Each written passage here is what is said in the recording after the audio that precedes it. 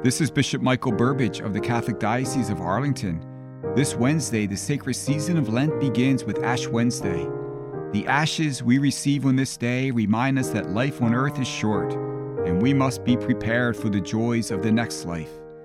During the days of Lent, consider participating in these three disciplines that mark the season: prayer, fasting, and almsgiving. Prayer draws us closer to the Lord through quiet and solitude. Fasting is an aid to prayer as the pangs of hunger remind us of our hunger for God. Finally, almsgiving is a sign of our care for those in need and an expression of our gratitude for all that God has given us. Through these spiritual exercises, may we draw closer to God and prepare ourselves for the joy of Easter. May God bless you this Lenten season.